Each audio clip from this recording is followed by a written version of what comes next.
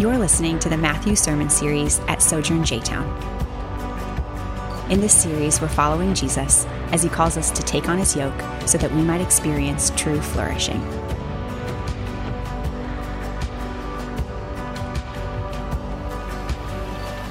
So we're going to start in verse 17 and read down to verse 28. So hear the word of the Lord. So while going up to Jerusalem, Jesus took the 12 disciples aside privately and said to them on the way, "See, we are going up to Jerusalem. The Son of Man will be handed over to the chief priests and scribes, and they will condemn him to death. They will hand him over to the Gentiles to be mocked, flogged, and crucified, and on the third day he will be raised." Then the mother of Zebedee's sons approached him with her sons. She knelt down to ask him for something. "What do you want?" he asked her. "Promise," she said to him, "that these two sons of mine may sit one on your right and one on your left in your kingdom." And Jesus answered, "You don't know what you're asking. Are you able to drink the cup that I'm about to drink?" We are able," they said to him. And he told them, "You will indeed drink my cup, but to sit at my right and left is not mine to give. Instead, it is for those for whom it has been prepared by my Father." And so when the 10 disciples heard this, they became indignant with the two brothers.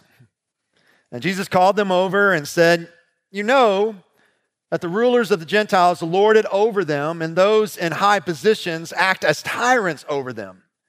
It must not be like that among you. On the contrary, whoever wants to become great among you must be your servant, and whoever wants to be first among you must be your slave. Just as the Son of Man did not come to be served, but to serve, and to give his life as a ransom for many." This is the word of the Lord. Let's pray together.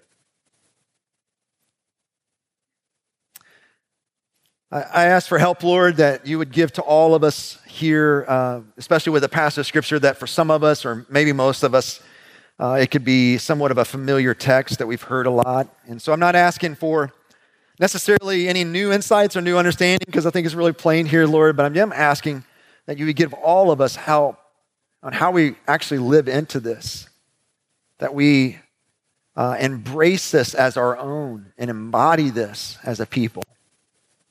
And we ask these things in Jesus' name. Amen. You may be seated.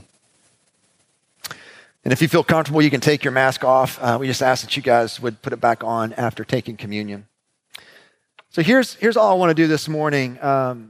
Like I said in my prayer, I don't think this passage of Scripture is really hard to understand intellectually. I mean, I think it's pretty clear and pretty plain what Jesus is after at the end there in verses 25 through 28. I think where the difficulty lies, and especially in my own life, even as I've looked at it over the course of this week, and I would say for all of us, is not necessarily the understanding of this text, but the actual living into it. Like, do I really believe what Jesus is saying at the very end of it? And if I really do believe it, then what does it really look like for me to embody this? And not just kind of like know it up here, but it actually works into the very fabric of my being, and I begin to live into this kind of value that Jesus is putting before us.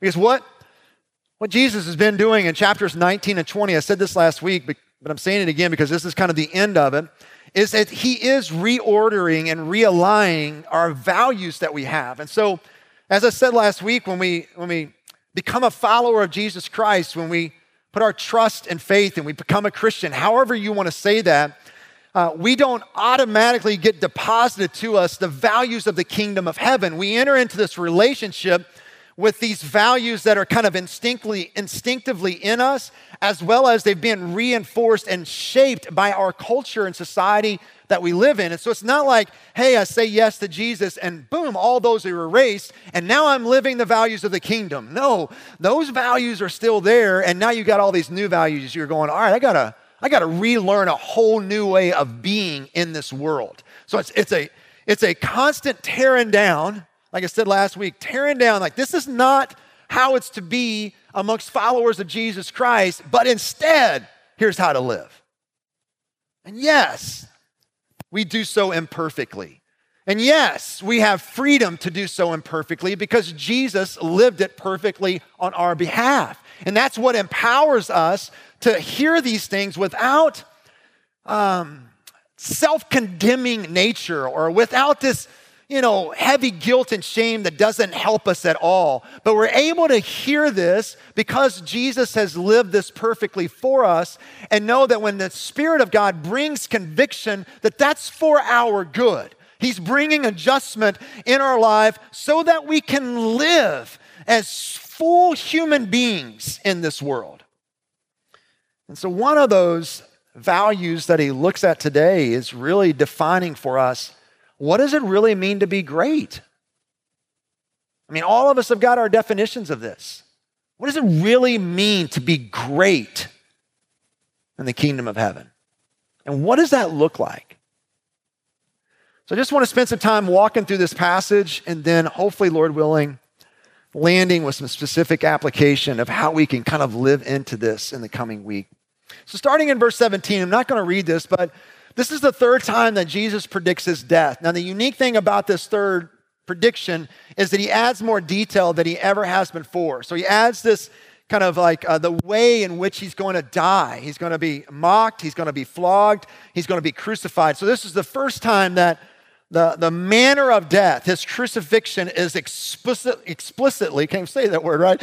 Explicitly voiced to his disciples. And so, we know this, but then we don't know this. Crucifixion was the worst form of punishment, and not just the worst form of punishment, it is the most shameful way to die.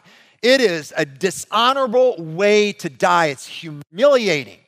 And so here's Jesus predicting his suffering, his pain, his death in such a humiliating way.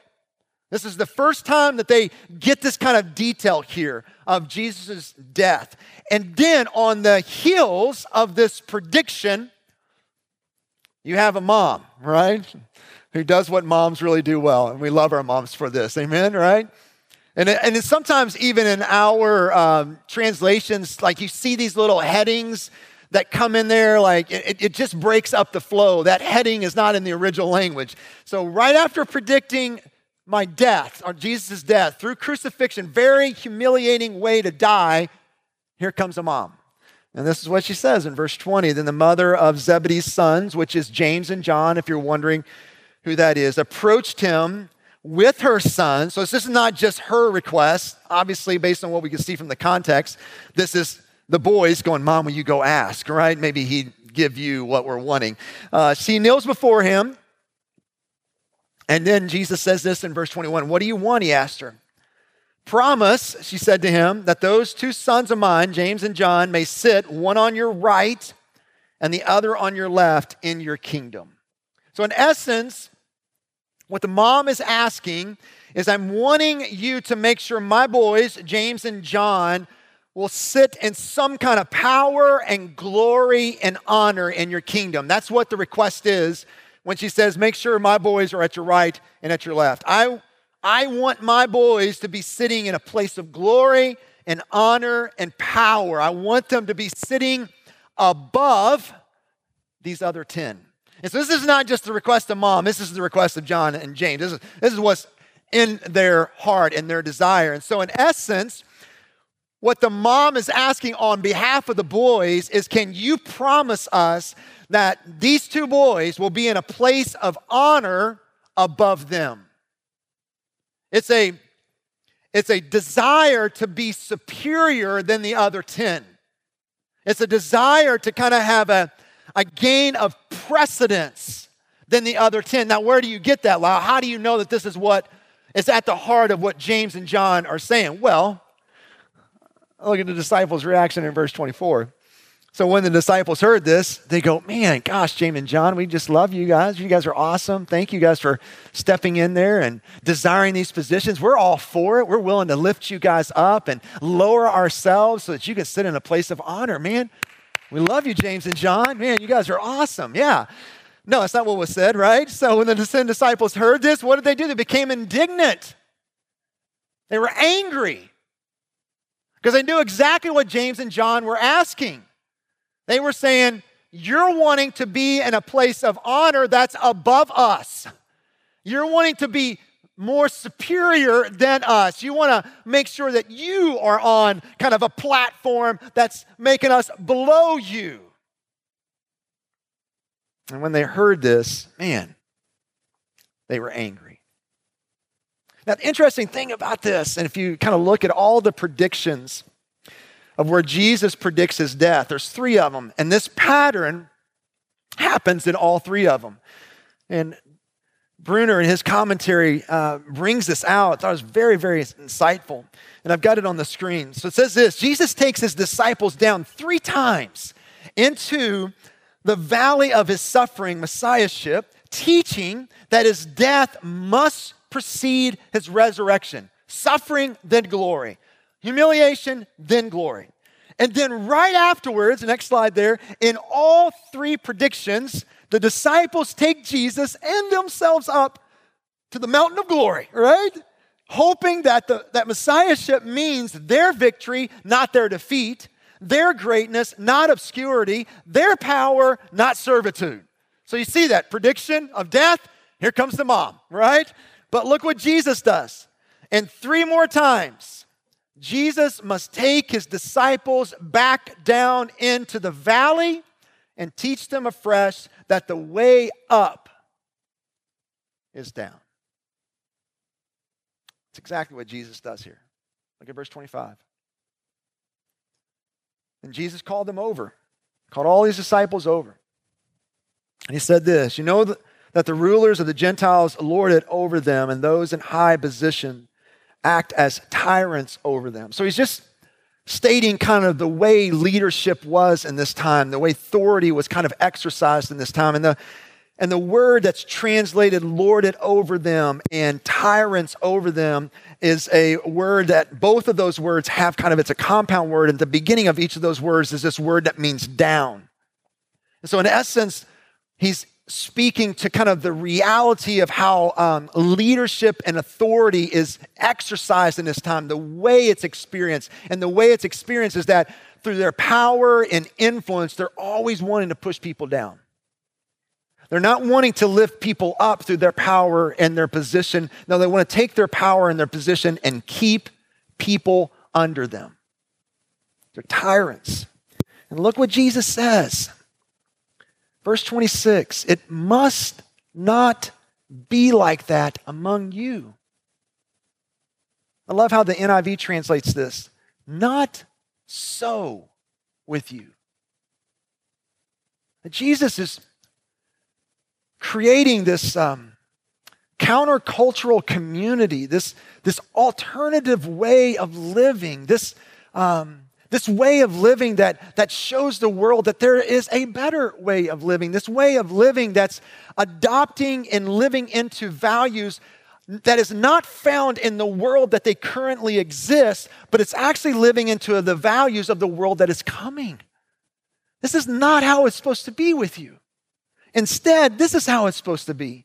On the contrary, whoever wants to become great among you must be your, say it out loud, servant. I know it's a little off because we don't have it underlined. Everybody gets freaked out. I don't know what to do here. But if you want to be great, you're a servant. Verse 27, and whoever wants to be first among you must be your, say it out loud. Just as the Son of Man did not come to be served, but to serve and to give his life as a ransom for many. So servant and slave, what Jesus is doing here is kind of echoing the realities of this day. And so the word that he uses for servant is basically describing a table waiter. It's someone that would be hired to kind of maintain the home and the household of a master, specifically fixing and preparing food. It's someone that's about doing things for other people rather than for yourself. And even the word in its original language had a sort of a, as one translator talks about, this ignoble ring to it. It was just a dishonorable work. No one looked up to this. No one wanted to pursue after this kind of career. And then the next word that he uses is even more demeaning than the servant word. He uses the word slave, which describes someone who is not free to do what they wish, but is bound to obey a master. So slave, even more so than a servant, is at the very bottom of the pecking order in society in this time.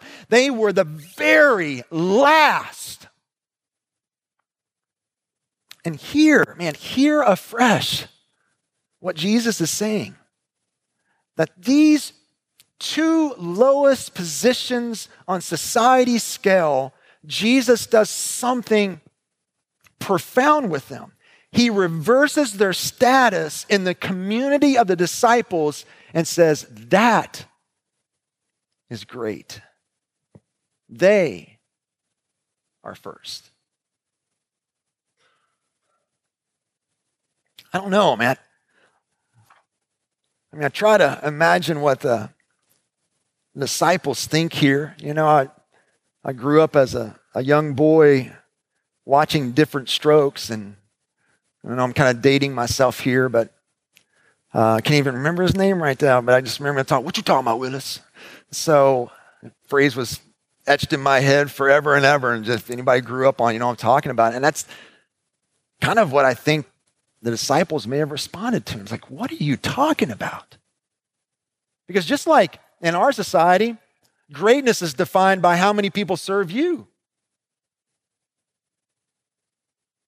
Prominence is defined by how many people report to you.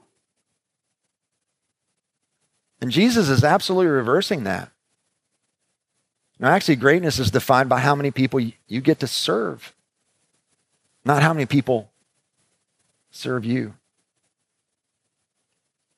So Jesus is saying to his disciples and to us, the person in your midst who wants to be great must make the fundamental decision to be the servant of all. That we're going to give of ourselves for the benefit of others. We're not bearing down in order to keep people down. We're not using our power and position to flourish ourselves. We're actually using our power and position to flourish others. That we're not here for them to serve our needs. We're actually here to serve other people's needs. And the greatest example of this is who? He refers to himself just as the Son of Man, right? Which is a reference to Daniel chapter 7. If you go back and read Daniel chapter 7, you'll see that the Son of Man is God in the flesh, who is Jesus Christ, who is worthy of all honor and all praise and all glory. Just like we sang just a few minutes ago, he is the Lord of Lords.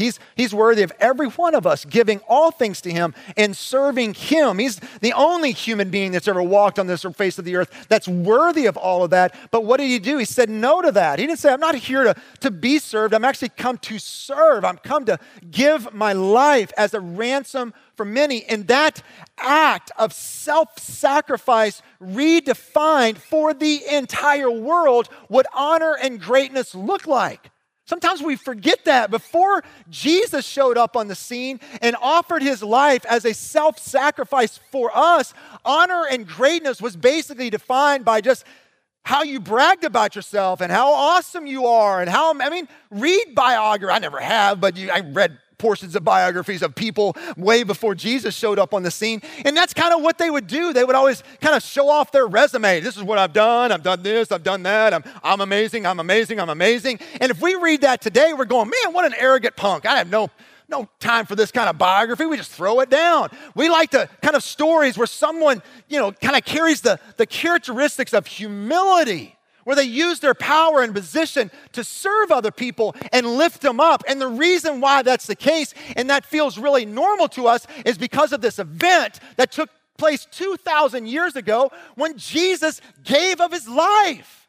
We are in a cruciform society where we look at the cross as something that we put on top of a mountain or on the top of a building like ours. And then that time in the first century, like, oh my goodness, that was so far from someone's mind to put the cross at the center point of a building. It was a shameful way to die. But Jesus redefined greatness. He redefined honor to where, no matter if you're a Christian or not, it just feels instinctive for you to be humble. That's because of Jesus. I love what John Dixon says in his little book, Humilitas. If you've never read that book, I encourage you to get it. It's a great book on humility. But he says this, talking about this, that what Jesus did, his sacrifice, this model of servanthood, this is what it did. Honor has been redefined. Greatness recast. If the greatest man we have ever known chose to forego his status for the good of others, greatness must, not just maybe, good idea, right? Greatness must consist in humble service. The shameful place, which is the cross, is now a place of honor. The low point is the high point.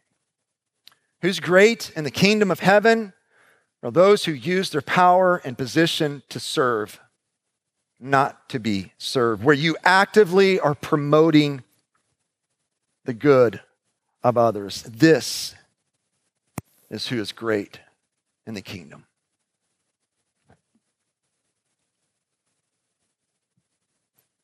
Do you believe this? Do you live like this? Do you kind of embody this way of living? Is this value like in the forefront of your life? I think it's been one of the struggles of this text for me this week is like, it's kind of like preaching Christmas. You know what I'm saying? I love Christmas. Please hear me. You guys know I love Christmas. But trying to do sermons during Christmas is really hard. It's like, man, all right, same kind of story. I got to think through what I'm saying. How can we bring a new light to the same story that we've heard for years and years and years? And I feel a little bit of the same way about this text where a lot of us have heard this over and over and over. And it's like, yeah. And then we just kind of go and live by a whole other set of values instead of really believing and living into this. The New York Times did an article several years ago called Happiness 101. Came out about a little over 10 years ago. And in this article, they were describing kind of positive psychology, which is basically a branch of psychology that seeks to take a scientific and an empirical approach to what makes people happy. And what they found in their research is that those that seek and do things just for themselves, for the sole purpose of getting pleasure. That's all they do. They seek and do things or get things, in order to, give them pleasure. What they found, this is their research, right? It actually didn't lead to any happiness. It actually made them more unhappy. And they talk about this, and I meant to ask Kathy this word before I got up here, but I totally forgot. I meant to ask her last night before I went to bed. But I think it's hedonic, Hedonic, hedonistic, the pursuit of happiness. They talk about it being like this treadmill, this hedonistic treadmill that you get on to where you kind of get addicted to pleasure, that you need more pleasure fixes, and they keep growing and growing and growing because the more you do or the more you get, it never really truly satisfies. It just kind of keeps, you got to have more in order to get to this place of contentment. But what they found out in this scientific study, that the best way to increase your happiness is to actually, wait for it, to do acts of selfless kindness, to serve others, to pour yourself out for needy people. That sounds really familiar. And none of us should be surprised, right? Because all of humanity is created in the image of God. And even though sin has distorted that image, there's still hints of values that are congruent with the way we're supposed to live. And so when we live like that, even when we're not a follower of Jesus Christ, the Spirit of God does not dwell in us, it makes sense. It feels right. Researchers pointed out that when you are leading an unselfish life of service to other people, it gives you a sense of meaning and of being useful and valuable and of having a life of significance.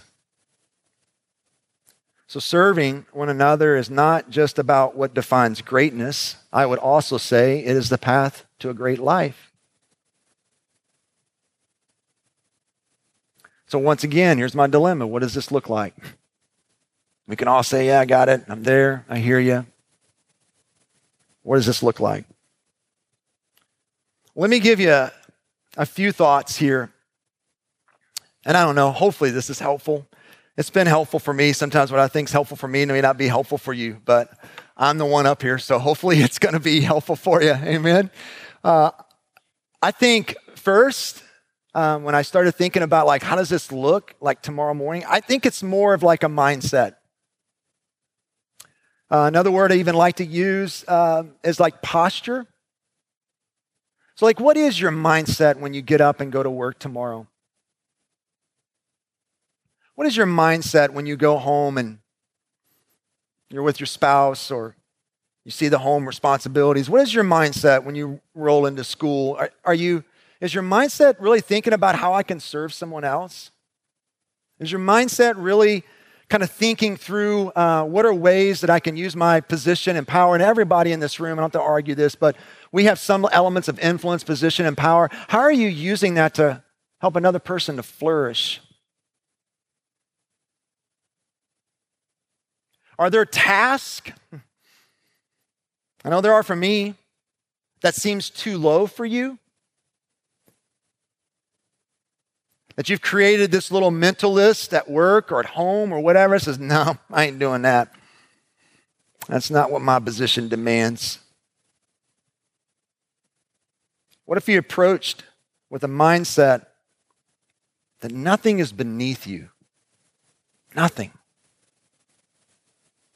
What if you kind of have more of a mindset that, I mean, maybe this is a little out there, I don't know. But no matter who you come in contact with over the course of this week, that your mindset is like, how can I serve them? What can I do in this like 30-second interaction to serve them?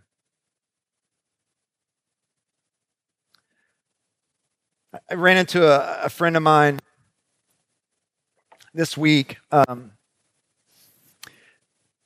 And please hear me. I'm not anti-handshakes. I'm fine with handshaking right now during this season. Like sometimes we can read into things I say up here, and it's like, I didn't really mean that. So I just want to say that on the front end. But I ran into a friend of mine this week. Hadn't seen him in a long time, and I said hi to him. And the first thing he did was kind of like stick his hand out, and he said something like this. He said, "I'm not afraid. I'm not fearful. Put her there, Lisle." And I, shook his hand. I'm like, not anti-handshaking, all right? There, some said, yeah, hey, good to see you. I walked around from there and put some antibacterial stuff on my hands. But I just started thinking about that, and like, I say this in all humility, but that's kind of the problem. It's not about him. The problem with that sentence was, I'm not afraid. I'm not fearful. It's not about you.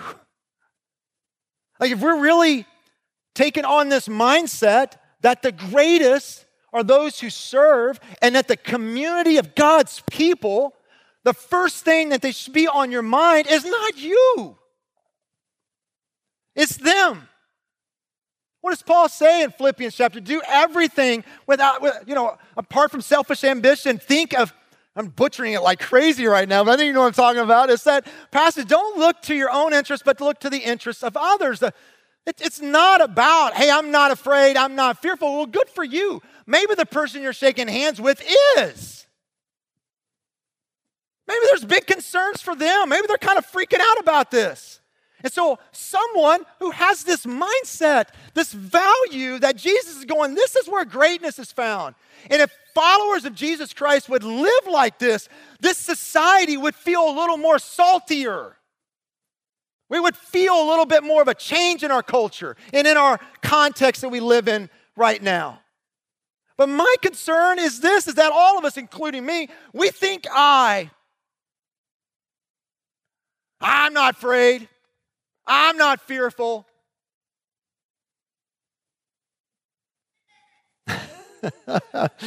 Love it. Love the laughter. You're getting after it. Sometimes it is humorous and sad at the same time. Look, God's got a lot of work to do on me, so I'm not trying to point fingers at someone specifically and condemn them in any way. I'm just trying to expose a mindset that's just in us, guys. It is in us. And Jesus graciously, just like he did with the disciples, is coming to you and saying, hey, come over here, let's have a conversation. Here's what's great. This is not to be the way it is for you. Mindset. Second one, and I'll be fast here. I don't have like illustrations in all these, is practice. I do think serving is a discipline. I think there's ways that we spontaneously do this throughout our week. And maybe the Lord cultivate in us to where we do it spontaneously. But at the same time, I think there is discipline. You need to discipline yourself and practice serving. Dallas Willard says it like this: I serve another to train myself. Don't you love that word? To train myself away from arrogance, to train myself away from possessiveness, to train myself away from envy, to train myself away from resentment, to train myself away from covetousness. So if you're having trouble coveting, if you're having trouble with resentment, you're having trouble with envy, you're having trouble with possessiveness, you're having trouble with arrogance, then guess what Jesus would say? Start serving.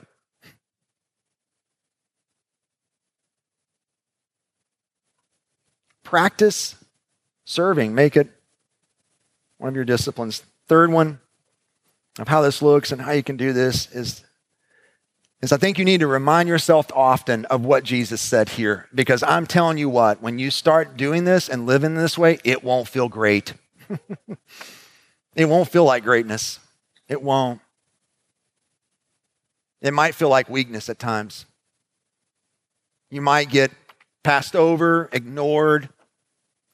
You might not get the position. I mean, you won't get thank yous, right?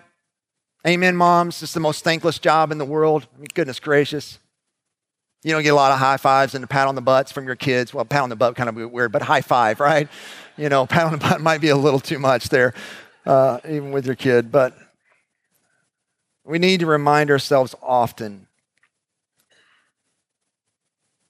that Jesus sees your work, that Jesus sees our work.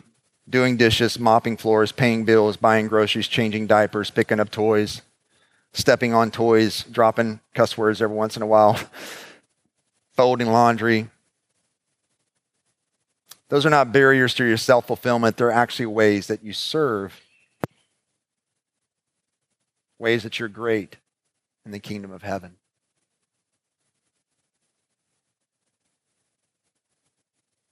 So let me ask you, what's a small act? Doesn't it be a big giant leap? I'm going to promise this. Just a little small thing that you can even begin today to live into this value. Maybe it begins with repentance. You go to a friend, relationship, coworker, spouse. Maybe some of our kid, I don't know. Maybe it begins with repentance. That your mindset has been more of like, hey, you're here to serve me instead of me serving you.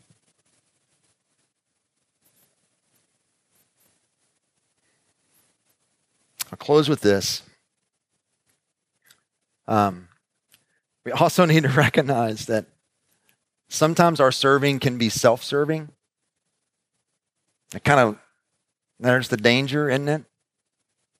That sometimes our unselfish living can actually be for selfish reasons, that I'm serving in order to fill some kind of lack and need in me. And whenever that begins to happen, that has a way of kind of destroying relationships and things go sideways. And the only remedy so that I can serve for the sake of the person that I'm serving and for the sake in the name of Jesus Christ and not for my benefit primarily, the only remedy is when we look to Jesus.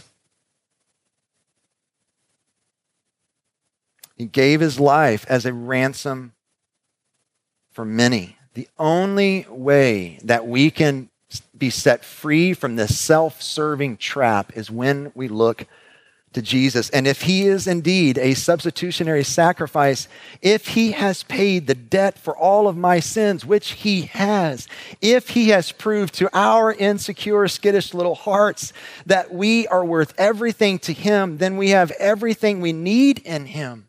So we don't do good and serve others in order to get a relationship with God, nor do we do good and serve others in order to feel some lack in us, because we have all we need in him. And so I can freely serve someone without saying, what am I getting in return? What are you going to do? Are you going to thank me? You going to pat me? Give me a high five? Pat me, whatever. High five. You know what I'm saying? Like, I don't need that because I have all of that in him. I don't serve for something. I serve from worth, value, completeness, fullness, so that I can serve you with no strings attached. I love how Tim Keller says it, and I close with this quote. If we really understand the cross, I love what he says here, we're blasted out into the world in joyful humility. That's what we need with followers of Jesus in this time.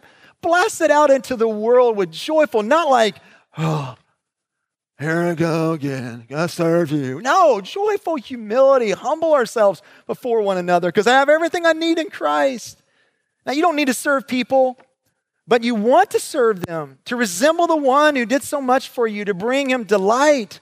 Only the gospel of Jesus Christ gives you a motivation. Listen to this last line here. For unselfish living that doesn't rob you of the benefits of unselfishness even as you enact it. You hear what he's saying? Like, there are benefits. It's proven scientifically. Leave that quote up here just for a second, Kevin. Scientifically, that when you serve, there's something goes on in you that makes you happy. And so the beauty of the gospel is you don't forfeit that. But now you don't need that. You don't serve to get that. You already got it in Christ. Now you can serve freely. You can serve with no strings attached. But even in the midst of doing that, you're still getting the benefits. That's the beauty of the gospel, and that's the beauty of Jesus. And that's why we worship him and love him so much. So may God, creating us a community of people that are blasted out into this surrounding community in joyful humility. Let's pray together. Hey, I'm Lisle Drury and the lead pastor at Sojourn Church J-Town. Thanks for listening. We are here to reach people with the gospel, build them up as a church, and send them into the world to be a faithful, loving presence. For more sermons, info about our church, or ways you can support our ministry, visit sojournchurch.com/jtown.